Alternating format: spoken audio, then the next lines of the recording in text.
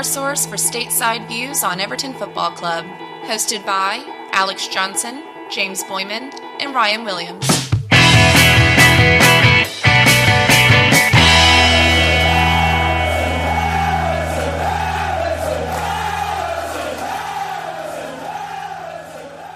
Ladies and gentlemen, welcome back to the ATP. James here, joined by Alex and Ryan. We are coming to you about 24 hours after Everton kicked off their final preseason friendly at Goodison Park against Dynamo Kyiv. They won 3-0 or 4-0, depending on if you count the lovely gesture that was made to a fan who had been providing assistance to refugees in Ukraine and driving supplies back and forth, which ultimately led to a 4-0 final scoreline, but 3 goals scored by actual Everton players. We'll throw it to Alex. I think there was obviously some very interesting things that we saw from the club in contrast to some of the previous matches. You know, we saw a 4-0 thrashing against Minnesota United that left a bad taste in everyone's mouth. The match against Blackpool, which we've already discussed. Over to you, Alex, to introduce us to the post-match for Dynamo Kyiv. Yeah, I mean, so it was a good test for us, especially at that point in the preseason. They're probably, a stronger opponent than the others, bar Arsenal. And they're constantly in the UCL. It was a nice gesture from the club. The proceeds going to Ukraine, as you mentioned. The lineup came out. We saw Mykolenko as captain, which was a nice gesture. Makes complete sense, obviously. And they did an interview with him to talk about how much he appreciated the support from the club, even going back through last season. So it means a lot to him specifically. The lineup came out. It definitely looked straight away like a 5-2-3, which is what we've seen for a lot of preseason. And the interesting thing for me was just seeing, presumably, and it did play out that way, Iwobi in a 2-man midfield with Doucouré. But we had some guys sitting out. Greg O'Keefe tweeted that, the official line is that Mina, Bamin, Gomez, and Davies were all left out as a precaution. He then goes on to say, presumably carrying slight knocks. To me, I'm not sure if that's true or not. We know that they all, whether reliable or unreliable, have had some sort of links, to the exit door this summer. So, whether they're precautions for carrying knocks or precautions for, an eventual loan or sale is seen to be, or is yet to be seen. But otherwise, it was a good result for Everton. Curious y'all's thoughts on the lineup as a whole or the exclusions. Well, the first thing is worth noting. I mean, this is not Dynamo Kyiv's top team. I mean, they played. I'm not trying to be a wet blanket here. I'm just saying that's what it was. Well, they had already started, so they've already started in Champions League, the second qualifying round, right? So they had Fenerbahce, who they beat, I think, in aggregate. And so literally those guys played 3 days before. So 2 days before. So almost none of those guys played, including Sean Kahn's hero, Viktor Tishganov. Sorry, buddy. But yeah, so it's worth noting that this wasn't really necessarily their top team whatsoever. I think the omissions are interesting. I think everyone's immediately like, oh, Yerry Mina is going to be hurt forever, blah, blah, blah. I think there's a little bit of mythology around that. But I mean, Tom Davies having a knock, I get that. He struggled with fitness all last year, but Bamin and Andre omitted. I still haven't seen anything on Bamin. Someone had said that Andre had an injury, but I've not seen anything about Bamin being hurt. So I don't know what you guys think. Is that maybe a symbol that he's gone or maybe on the way out? Frank's had a chance to look at him at this point. They got to make a decision on him sometime. Yeah, and we still do need, I think, to have some outgoings. And as of yet, we haven't seen very many of those. I think Gomez is the most obvious one. It's been made clear, I think, in reports that he is being shopped. He's been told he can leave the club. We want to get him off the wage bill. And he hasn't featured a single minute in our preseason so far. So stands to reason that the knock there is more just a smokescreen as we look to move him along. Bamin actually has played, as have Mina and Davies. Tom Davies, I haven't seen any concrete links to any clubs that are interested. He presumably would have, suitors in the lower end of the Premier League, maybe in the Championship. Who knows? But I have a hard time thinking he'd be moved on. Yerry Mina is the big one. We obviously have brought in James Tarkowski, looking to move out another center half. I think if Everton fans had their pick, he would not be the first choice. We'd ideally like to see him in blue this season, presuming he's fit. but that is the question. Though there is mythology around it, Ryan, you can't argue with the injury problems that have plagued him in recent seasons. So sure, we'll have to wait and see. We'll have to maintain a holding pattern, as it were. Yeah, we're a different team with him, though, so let's hope it's just a precaution. My guess is it kind of is, or else maybe something big would have already come out by now, I would think. But you never know how things are. But yeah, I mean, that's all I really kind of took from those. But it was an interesting match for sure. It certainly didn't lack action at some points. Other points, I mean, look, it's still a bit of a work in progress, I think. The setup was interesting, and there were some great moments, though, for sure. Yeah, I mean, the goals, I think, showcased a lot of maybe what we were missing last season. I mean, the first one was a beautiful long ball over the top from Tarkowski to DCL, who hits a pretty audacious header from kind of the behind and loops over the keeper. It's yet to be seen whether that was, a keeper error or not, but I think it was a really good finish. So that was nice to see. And Tarkowski, we've seen that throughout the preseason, his range of passing. And so that's really exciting and really important for us moving forward. The second one, obviously, we got to see McNeil come in about, I think, between the 65th and 70th minute, maybe the 67th minute or so. And the second goal, like moments later, I mean, Iwobi passes the ball essentially right at the halfway line. He carries it all the way right outside the 18-yard box and fires it with the left foot into the bottom right-hand corner. It was a beautiful finish, really well taken goal. He just glides on the ball, which is fun to see. And then, of course, moments later, Vinagre, the new loan signing from left wing back, swings in a beautiful cross to McNeil, who heads it home very calmly to get a brace on his debut. So Goodison Park was rocking at 3-0. It was really good to see McNeil with a double on his debut, especially since we'll obviously dive into his stats from last year, but they're not necessarily appealing, to say the least.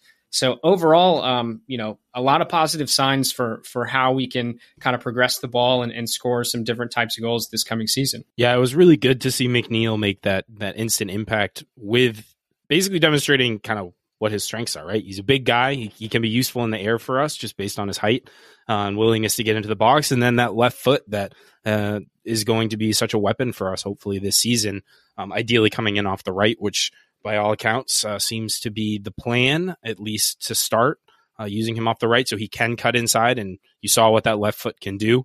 Long may it continue. Hopefully it becomes more of an offensive weapon for him versus when he's on the left and is maybe more used to cross the ball and create for others, but hopefully get some more goal contributions from him.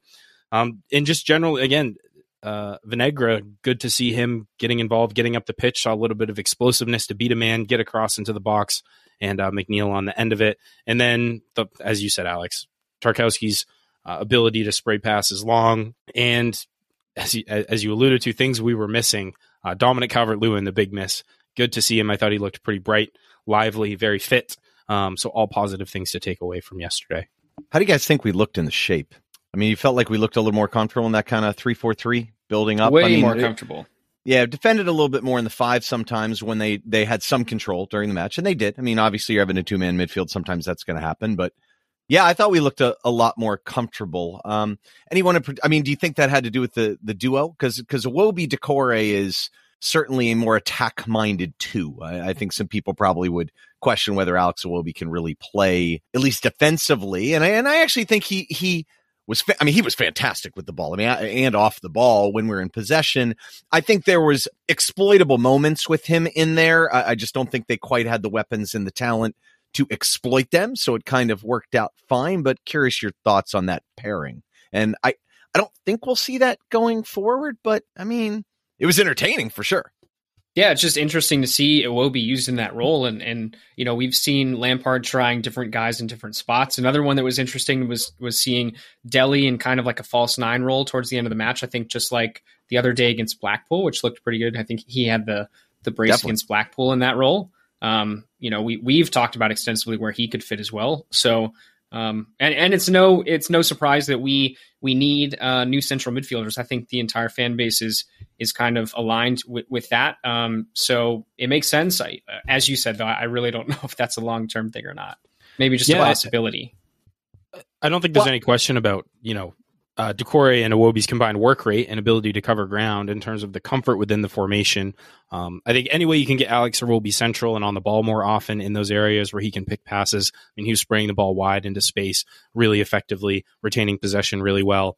I also question whether that's a sustainable position for him long term. But I did agree that we looked more comfortable. You can see that when guys are vacating space and leaving areas open, the team seems to be more aware of how to adjust the shape to compensate for that, allowing Iwobi and Doucouré to get forward more, and the extra bodies in defense help support that ability to push forward with the ball, which seems to be kind of what Frank would like to do. So overall, very pleased with that. Ryan, you were going to add something? Yeah, I think the midfield was the obvious one to kind of target. I mean, Iwobi was just fantastic. I think he even led the team in recoveries with 8. Some of the numbers are up there, at least kind of on Y-Scout. But yeah, his ball movement, his ability to pass the ball forward and find people was just, I mean, it was borderline ridiculous. He just looks totally transformed when he plays on that side. And it just goes to show you, if he's played down the middle in some capacity, how much he truly offers. Again, it's against Dynamo Kiev's B team. I get that. But knowing that that could be an option for us at some point during the year is valuable. I mean, because we've seen that he can play multiple positions anyway. That's one that maybe most people might say, I don't know if that's really the right one for him. But knowing that he could do it potentially against a weaker opponent, I thought was encouraging. To me, I think it's interesting to watch the back line as well as kind of the wings themselves. I mean, I think Dominic Calvert-Lewin, other than the header, was maybe a little bit wasteful, but you're only as good kind of as the service in that particular formation. I mean, truly, because he's really top of the spear. So I'm curious what you guys think, how the wingers looked. I know I've been accused of being overly critical of Anthony Gordon at times. I strongly disagree with that. I think we're totally objective around it. I'm excited about him this year. I think he looks better, but I think he was pretty wasteful. He had lots of opportunities, and I just felt like Demarai Gray was a little bit dangerous on the right. I know he likes the left better, or at least that's what he told me at the training thing on Thursday, which is a fun conversation to have. It was cool, man. Gordon talked a lot about it too. These guys are so engaging, man. What an event. But I don't know if we've really settled on what our 3 are going to be. And I have to admit, I think as a collective bunch, I'm not so sure those 3, I felt like they should have generated more offense. Obviously someone like Nick Neal, you bring him on, he's fresh and he's been training too. So he should be fully fit in terms of conditioning. But they just looked more dynamic, and Dele Alli's interesting in that false 9. Now, eventually they flipped him over to the left and brought Rondon on. Rondon, who got subbed out too. I mean, seriously, you couldn't even finish the half.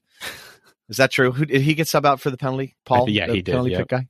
That's he pretty did, funny. Yeah. Anyway, actually may have been Dele Alli. Anyway, the point is, now you're starting to look at maybe Dele Alli when we need to pinch in, when we need to play. We saw that gap last year against Watford playing the 3-4-3 where we had a problem where the midfield was so far away from the center forward. And instead of going to a 3-man midfield, he tried to kind of pinch in those guys from the outside. Well, you start to think about a guy like Dele Alli or Iwobi, or maybe even McNeil, who can kind of cut in on his left and score from distance. That's now an option. I think those guys are better options if you need to do that, especially with the 5 sub role. I don't know. I mean, if you guys had to start tomorrow, who are you starting up top? I mean, Dom's going to start up top, but who do you place on the sides? I mean, I think, and this is a good question, isn't it? I have a pretty clear answer. And this is not just based on a brace, I don't think, but I think it's clear. McNeil looked really good on the right. Gordon, in my opinion, has been underwhelming in preseason. I think we all agree he shouldn't have got the minutes he got last season, nor did anyone expect him to. It was out of bare necessity. The raw stats, weren't that great. He got the number 10. That's exciting. Dyed his hair. That's even better, apparently. But in reality, I mean, my vote would be Gray left, DCL up top, and McNeil on the right to start the season. I think it makes sense. We've talked about Gordon's explosiveness and hashtag verticality, which is very effective against tired legs. That would be my front 3. What about you, James? Yeah, I mean, I'd agree with that. I think Gordon moving, and I tweeted this last night, I think best thing for him and best thing for the club would be for Gray or even Dele Alli to be starting on that left wing. And then when we know Gray oftentimes struggles to play a full 90 minutes at full pace, sub him off around the 65, 70th when his legs start to get tired. You bring on Anthony Gordon, who brings some similar things in terms of what he can offer, but fresh legs at tired defenses. I'm with you both. I've been very underwhelmed with him. Still looks like he's trying too hard, waiting too long, dawdling too long on the ball. I think both him and Gray have been subject to that quite a bit. I see a little more sauce from him, though. Like, honestly, I think it's the light's starting to come on. He's got the nutmegs. Yeah, the light's starting to come on a little bit, but, the production's normally going to come a little after, I think. Alex, you were going to jump in and say something? Or not? Not. See, I would go the other way. I just don't think you could take Iwobi out. So I'm thinking starting against Chelsea, I would put Iwobi left and have Gray and Gordon kind of coming off the bench, maybe, and put McNeil out right. But I think the problem is, who do you play in the midfield? So if you're going to go 3-4-3 and you're going to be behind the ball more often than not, I don't think you want Iwobi in there in that central midfield. Yeah. He just doesn't. He's not he works really hard, of course, but his awareness isn't perfect. I don't understand why people now have suddenly started to turn against Decore. I mean, Decore was all over the freaking pitch last night. I mean, you kidding me? He was all over. Like, people don't understand. Like, that helped facilitate Iwobi's freedom to go forward in the way he did. I mean, that wasn't, there's no coincidence there. I just don't, what did he do wrong? I mean, what are you expecting him to do? I mean, he's in essence supporting Alex Iwobi. He's absolutely running the show for a reason. I mean, I would love to know the numbers in terms of the ground that Decore covered last night. I think it's phenomenal, and you need some industry. So, and it looks like Alon's not there yet. Otherwise, I'd say those two are the right people to play kind of behind the ball until we get a legitimate 6, I think, that can play into 2 as well. I mean, that's why I would say Iwobi on the left, because I don't think you can't take Alex Iwobi out of the lineup at this point, can you? No, that's a fair point. Well, it's nice to be having these sort of difficult it's good to have discussions options, right? and debates that are actually, legitimate, where we have options, as you said, Ryan. And in terms of the Decore stuff, I mean, it felt like there was a lot of that criticism being levied towards him towards the end of last season as well. Like he's all over the place. People say he's not a good passer of the ball, which is just empirically not true. Like, his numbers are passing accuracy and everything is great. Maybe not always the most accurate in terms of progression, but we talked about it in the squad assessment. We progressed it so poorly as an entire team that it feels very unfair to single out the guy whose industry was a big part of what helped us survive last season. And I think in a 2-man midfield, he's one of the players that we have of our current crop of midfielders that's better suited to succeed in a 2-man midfield, just based on the amount of ground he can cover, even if it's not ideal. Yeah, no doubt. So, and lastly, just about the match itself, before we kind of move on to outgoings, incomings, and upcoming transfer rumors, we had quite a few pitch invaders at the end of the match. After our friend Paul Stratton got on to take the penalty, at that point in time, Dynamo Kyiv was also supposed to be doing like a lap of honor, which I think was kind of disrupted because of it. We know that, the fans were storming the field at the end of last season, but, the FA, the Premier League, they've all, put out statements saying that this coming season, you're getting bans. If you're getting out onto the pitch, it's not going to be tolerated. It happened. A lot of fans were slating it. And then Everton today put out an official statement saying that it will not be tolerated. And they stand with, the FA and the Premier League.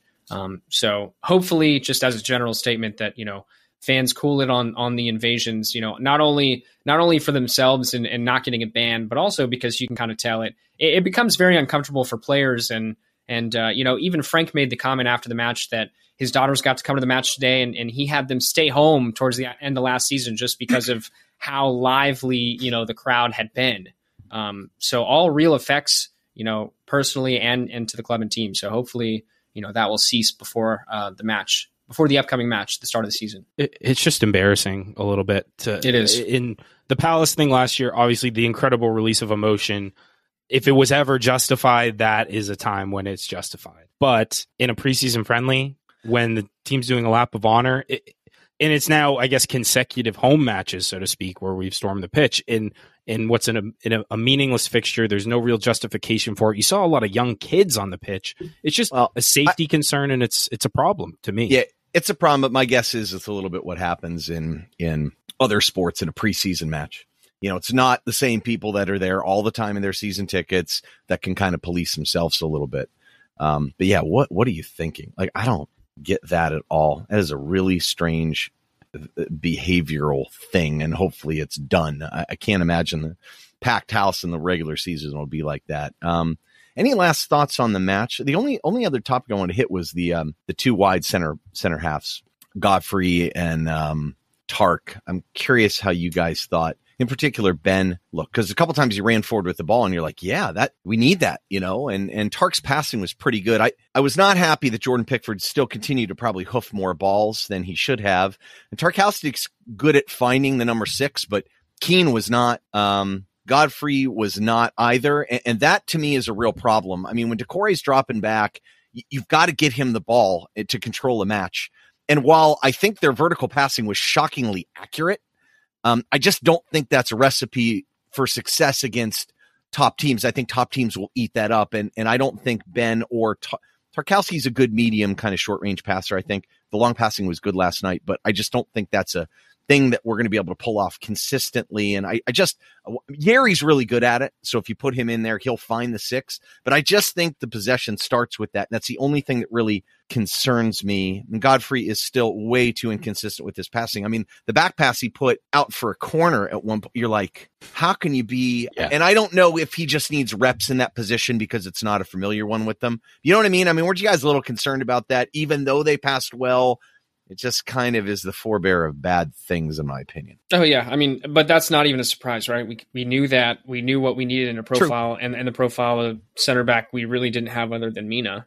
Holgate was no exception. He came on, had another really bad short pass, just like he did, I think, in another match this preseason, maybe 2. It's not surprising, and it sucks to see, but, I'm just hanging my hat on hoping Tarkowski can at least, offer some positives there.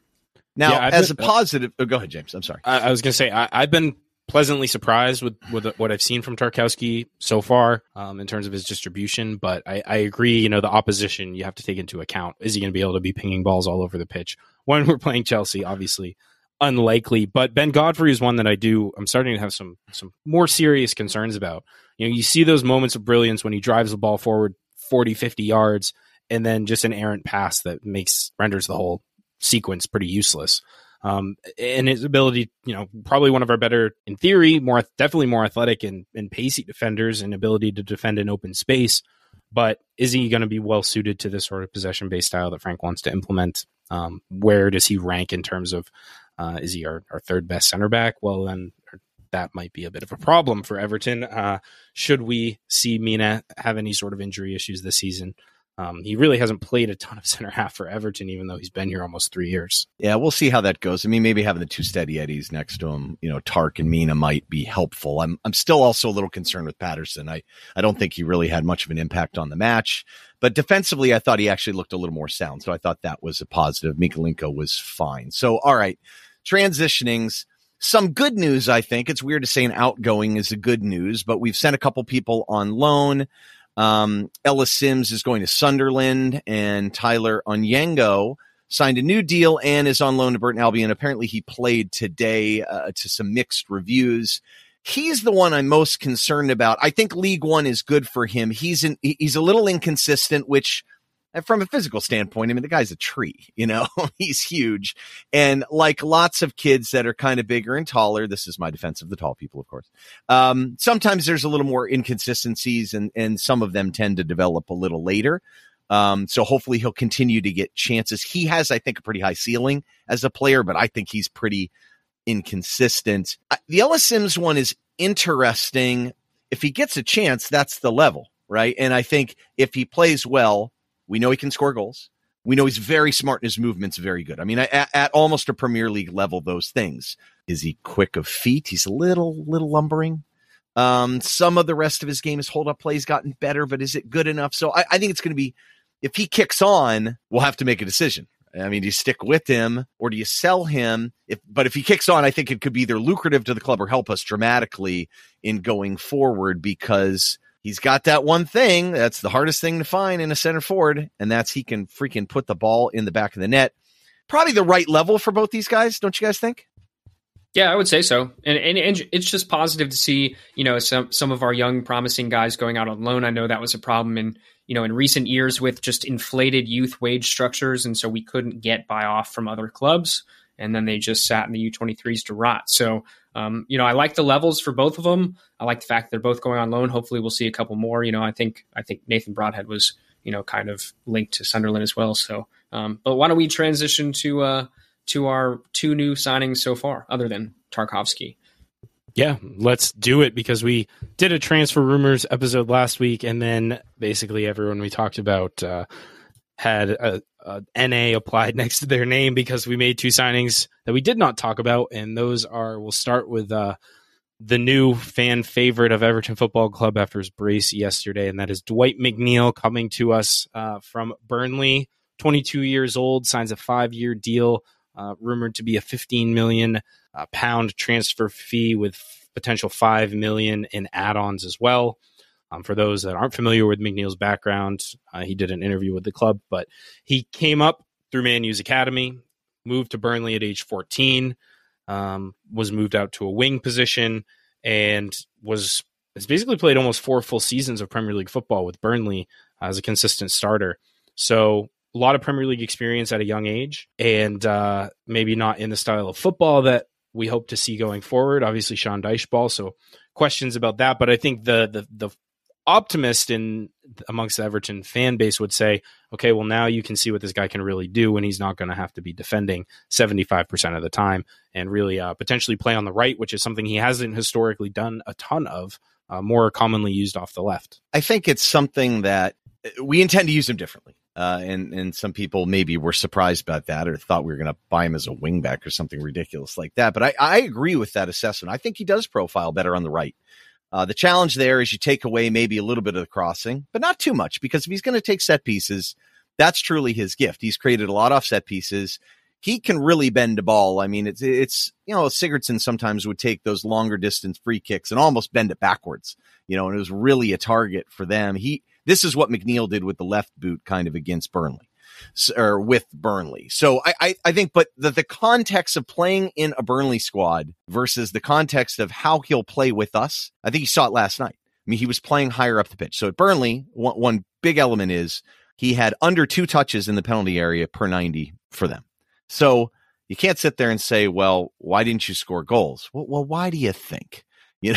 Not as many chances. So people are going to sit there and say, well, you had no goals and 1 assist last year in a Burnley squad. But okay, first things first, he didn't score goals because he wasn't up higher in the pitch. It's not like he can't crack a shot with his left. I mean, did he look like he couldn't shoot last night? Right. Pretty well taken. But the 1 assist thing, I know you guys have heard me say it a million times, but I'm going to say it again. Assists are dumb. It's a dumb stat. Stop using it. I mean, look, the guy's had 5 assists, 5 assists the last 3 years, and he had 1 last year. Why do you think that happened? It's because the stat is dumb. I mean, his XA was 4.8. In fact, he had 3 matches where he had expected assist values of over 0.5, and it was hysterical. I went back and watched all his key passes. It's like 2 posts. Another one hit off a defender, fell to one of their players who knocked it in, but you don't get an assist for that. So it's all absurd, really. It's just kind of a silly, so here are the numbers that I think that matter, because you got to think of the Burnley team and what he was asked to do. All right. Number 1, 47 key passes. So many of these are from a set piece. By the way, that's also synonymous for chances created, which again, dumb, by the way, terminology wise, like chances. What does that even mean? That a key pass is something that leads to a shot. Let's just call it that, for God's sakes. I hate the worst is big chances. Anyway, sorry, continuing on. Okay. His ability to carry the ball. We saw that last night, did we not? Oh yeah. Big time. Right. And so in Burnley, obviously he's not carrying it into the final third, but he is carrying it through the middle third. So he led the team in progressive carry distance, 109 yards per 90, almost 6 progressive carries a match. No one had more than 4 on Burnley. Yet his dispossession numbers was under 2 per 90. His miscontrols was like 1.28. Like, that's very low. He takes good care of the ball. And that's been something we struggled with for a long time. Like, anyone can get all these great carry numbers if they don't take care of the ball. I mean, so what's most important? I mean, clearly taking care of the ball. And I was just going to say, he achieved those numbers in a side that was horrible at retaining possession. Some of the lowest possession, I mean, not as quite as bad as us maybe, or right around us, but the ability to retain possession is going to be so critical as we move to this more possession-based style. Redundant there, but excited to see what he can do with better players around him, needless to say. Yeah, and I mean, look, what he was asked to do, he did well. He was sitting back farther. He had 48 passes in the penalty area. That doesn't include set pieces. That's 18th the entire Premier League on Burnley. Wow. You know what I mean? So, look, the concerns about him is that he doesn't have elite pace. And maybe he doesn't, although I would say with the ball, he's very fast relative to how fast he is in real life. I mean, it's very clean. His first touch is clean. And the crossing is so good. I mean, keep in mind, this guy had 26 completed crosses into the penalty area. That tied for first. Again, does not include set pieces. That tied for first in the entire Premier League with Trent Alexander-Arnold. So that's kind of like, so why would you play him on the right wing if you're taking it away from him because he doesn't score goals? But again, I think it's what does the team need, you know? And that's what's most important. And I think he does project better on the right. Look, I think Everton would have loved to take a run at a couple other guys, but I think the price is very good here. I mean, to me, you're getting value and still also getting a chance for growth. That's the way I look at it. Do I think he's going to be a world beater? Do I think he's going to score 10 goals next year? No, probably not. But I think he'll be productive, and I think he'll help. And he's only 22. I think it's a good move. It's just hard to tell because the wages don't look big, right? The price seems okay. And I don't know our overall budget. You know what I mean? Because you'd love to go real big in right wing. You'd love to have freaking Anthony from Ajax coming to us in 80 million because he's spectacular, and that's great. If we're not in position to do that, and you know you still need a defensive mid, you got to be smart about these things too. And it looked like Morgan Gibbs-White was going to be very expensive. I think he maybe was our second choice after maybe Brennan Johnson, who we knew that wasn't going to happen the second they got, promoted. So I don't know. I think he looked great last night, but I'm excited to see what he can do. I think the change will do him a lot of good, and that's what people should really think about, in my opinion. Yeah, no, and just to wrap up the Dwight McNeil talk with a couple cherry pick stats, according to FBref, versus attacking mids and wingers, he has a really, really good defensive output with tackles, and that's illustrated. Apparently he's within the top 5. He's actually third for most tackles won last season among U23 players in Europe's top 5 leagues, and that's playing on the outside mid, exactly what we want. Something that we always talked about Richarlison was so good at, whether that was from the outside or up top. He had 90 successful dribbles in the PL. Only Alan St. Maximin had more. And lastly, we talked about the fact that he had created 47 chances. But the interesting part about that is that was more than any other EFC player last season and placed him among the top 25 creators in the league. So all positive cherry-picked stats as they usually are, and I think it paints the picture we all want to see. Can I just call out real quick before we move on, and this is unrelated, but 90 successful dribbles in the Premier League behind Alan St. Maximin, who had 150. I left that on purpose. Oh my God. It's insane. Absurd. He was like that when he was, before he even came to the Premier League, and you'd look at it was like Eden Hazard and like him. And it's just crazy, man. Yeah. And more nice headbands with big brand names than anyone else do. Indeed. Let's switch gears here and move on to Ruben Vinagre. I keep calling him Vinegar. It's hard not to. Vinaigrette, maybe. I don't know. Yeah. I'm 23 not years in a position to criticize anyone's pronunciation. Ryan, let's continue. Ryan has the phonetic pronunciation. I try. I do. He does. You know what? I've explained this. It's because when you're listening and watching games, sometimes from different feeds, you've got announcers that aren't speaking English. So you just hear the names. And so, you'll have like a Russian announcer watching a Portuguese game, and I'm trying to pronounce it in English. That's my least offense. That's my No, it's fair. Anyway. You often hear as many as 4 different pronunciations for any player's name. So, as long as the listener knows who we're talking about, I think we've done our job. But regardless, Vinagre, 23 years old, on loan from Sporting with an option to buy. Wages rumored to be quite low, around 15K a week is what we saw. Very reasonable. Over the course of a couple seasons, made 35 Premier League appearances for Wolves, which is where many of our audience might remember him from before he was moved back to Portugal. Has been loaned around quite a bit, struggling to find a long-term home.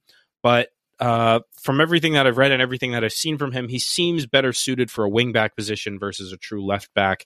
And he I think, fills a need for us. Obviously, no depth in that position after Mykolenko, unless we want to go back to the Ben Godfrey at left back which I don't know about you guys, but I am all too happy to leave in the past. Yeah, and that clearly, I think the move maybe means the end for Niels Nkunku. Isn't that right, Ryan? That's how I look at it. Look, I think you got a player who maybe he's not the greatest player in the world, but he's still young. He does some good things. You saw that he can serve a ball. He works really hard. He'll get up and down the pitch. Thelwell obviously is comfortable with him, having brought him into Wolves, knows his character. And look, I just think bring him on, cheap wage. You've got the option to buy. You don't have to. He provides kind of the depth and backup. I think he could probably play a more traditional left back better than Niels could. but he's still more comfortable as a wingback, maybe even gives us something that Mykolenko doesn't always give us, which is okay. That's, you need a little different options. I think also if you're really chasing a game and you don't want to change systems, you could obviously bring him in at the left wingback and bring Mykolenko in as kind of a left center back if you wanted to, because he's, intelligent and smart in terms of how he defends and moves the ball.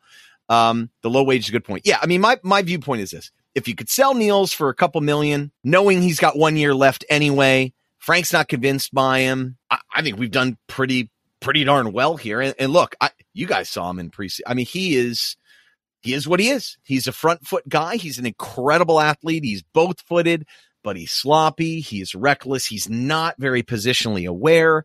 I think he has some flaws, and I think another team that's looking for kind of a dare to be great situation, I think would maybe take a chance on this guy, because he really does have like athleticism out the roof, size, strength. He's got a lot of things. He's just not there yet, and we got 1 more year, and I'm sure the wages he's asking for, knowing we're in a Premier League club, it's just a cost benefit doesn't make any sense. So, I mean, we get a cheaper cost profile, get a couple dollars in the door, and I think we probably get better on the pitch personally. I mean, that's not, I don't think a whole lot to argue there, other than maybe you're missing the opportunity for a guy that could really realize it. I just think can't hardwire a guy's brain. Like, he can't change how he thinks. And I just think his fundamental decision-making at times isn't there. And I don't know how much that will ever improve. And I think this type of system is not very good. Like, if you put him in a Red Bull type system where it's just front foot forward, you don't have to think as much and you could just go and play. That might work, but I don't know if he's ever really going to work in the Frank thing. So I like this move. I'm with you, Ryan. I mean, I think we're seeing some very pragmatic moves, and this is one of those. We'll wait to see what happens if we do, in fact. Responsible, James. Yes, responsible. Fiscally responsible, too, I think. Yes, agreed. To have a backup who we don't know how much he'll feature, but regardless, even if it's just a small handful of games for $15K a week, you're very much okay with that from a cost profile standpoint. We'll move on now to the last couple rumors. These are things that either were alleged to or are alleged to be currently happening, or were alleged and have since been disproven. The first of which seems to be very much on, is that Everton are continuing to step up their pursuit of Idrissa Gana Gueye, returning him to Goodison Park from Paris Saint-Germain. And I think this is a very nostalgic move for some Blues, one that I think he left on good terms. And even though he's 30 years old right now, the rumor is that PSG are very eager to sell him first and foremost, and that I think we're initially looking at a loan move, but recently talks have shifted to a potential 2 or 3 year deal, or at least that's what his agents are looking for. So we'll go to Alex. Alex, your thoughts on a potential Gana Gueye return? Yeah, I mean, I saw a funny stat the other day that suggested, Gana Gueye has more tackles for Everton than any current Everton players, and yet he left many moons ago. I think that Ghana probably strengthens our midfield. I think it's rumored that the transfer itself, although a permanent, could be a free transfer in terms of cost, just to get his wages off the books. I think if we can cut a good deal on wages and it's like a 2-year deal, for example, it could make a lot of sense. I think he understands, the culture of the club. He embraced it when he was here. He really put his head down. He was a big fan favorite. And, I think just to go off what Ryan and you both kind of, talked about, just pragmatism. You have to be smart. We have to understand that, there could be other deals in the future. Ghana improves the midfield, gives us a different type of option than we have, I think. And he may have the ability to make others around him better, which I think is really what we're looking for at a bare minimum from that position. It's a function of wages to me, because I think he's still a very good player, honestly. I loved him when he was at Everton. I'm not even going to get into the whole, the rainbow thing. I just don't, because I think that's so complicated. You're dealing with you're representing the country and there's governmental issues and so I don't want to address that because I think I don't know. Who knows what's in the guy's heart. So I'm not going to get into that. But as a player, he's still quite good. He takes care of the ball. He always really has. But if he's on a big wage, again, I always bring this up, when you start extrapolating that wage over time and you start asking the questions, could we use that to pay, a low fee for someone on a lower wage, a younger player? But in this instance, we really need someone that can come in and play right away. And you're looking at whoever we bring in has to be better than, say, the next optimal choice, which is probably like Alon as a 6, and he's not even fit yet, or Decore, or Bameen, really. Bameen. And so if Frank's not decided on Bameen, what do you do there? Now, maybe what happens is we bring him in. Maybe the wage is reasonable, maybe. And we get some sales and that frees us up to maybe make a buy at the end of the deadline. I don't know. But I got to admit, it kind of does answer all our immediate needs on the team. God, you want to be building towards something, but maybe after last year, we just need to solidify the team. I don't know. What do you guys think? He's still very good, though. He's still very good. The low-hanging fruit is we never replaced him. We tried replacing him with Bameen, and we're ultimately going to replace him with himself, but he's also been away. I hate that, though. Of course we tried to replace him. No, I know. We bought Delph. We had Schneiderlin. People are just we never replaced Ghana. Come on. The whole point was buying Bameen to sit back and have Silva play differently. Ryan, but it irritates me. That's not what happened. It's the low-hanging fruit, man. It's not necessarily true, but it's the easy thing to say. He will not and stand it's easy for to any get fruit. you riled up. I think it's silly. You're right. It is. And frankly, look, he immediately, I think, improves our options in midfield. I don't think, assuming the wages are right, I think it can make sense on a short-term deal. I'd hate to see us get suckered into a 3 or 4 year deal for a guy of his age. And I do agree with Ryan, the sentiment that I'd prefer, in theory, to take a punt on a younger guy with a higher ceiling. But given the situation, given the critical need of a defensive midfielder of that skill and someone to immediately step in and impact, I'm all in favor of this move. Off the pitch stuff, personal opinions on that stuff aside, as Ryan said, I don't want to speculate. It certainly seems at odds with some of the cultural elements of the club in terms of inclusivity. It's a little concerning, right, James? I think so. Yeah, I think he should be asked those questions when he arrives. I think that's totally reasonable to expect him to expand on, and hopefully he does, and has a reasonable explanation. But the optics of that I don't think are super great. The other piece to that news from Greg O'Keefe and others, other reliable sources today, was the fact that Everton are supposedly not going to try and sign Ross Barkley. I know there's been a lot of hoopla, people torn on the issue. Why are we thinking about bringing Ross Barkley back? He supposedly, allegedly, put his Everton Instagram pictures back up, which is frankly alarming because now he loves us again, I guess. I think he did an interview saying people didn't understand what was happening at the time as to why I left. I think so. How are you feeling? I think you got baited by a fake. I might have. That's why I said allegedly. That's completely fair. But that's okay. They've been flying around. It's silly season, man. Those types of quotes are flying everywhere, and everyone's been having a lot of fun with them. Ryan, I'll let you go to your one-liner here on Ross Barkley because I think he doesn't improve us at all. I think people don't realize what type of player he is anymore. Seriously, people still think this is this guy dancing around with the ball, blowing by people, and still able to magically capture the way he played before. It's not going to happen, man. He was already changing by the time he was at the end of his Everton career. So that player is gone, and people need to accept that. Whether it's because his hamstring is blown up, whether it's just a mentality thing, I don't know what it is, but he just seems more content to sit back and kind of ping balls around. He'll carry the ball through the middle of the midfield if no one's really contesting him. He doesn't have it, man. He doesn't have that top end pace anymore. He doesn't have the explosiveness. So I just don't think he helps us in any way.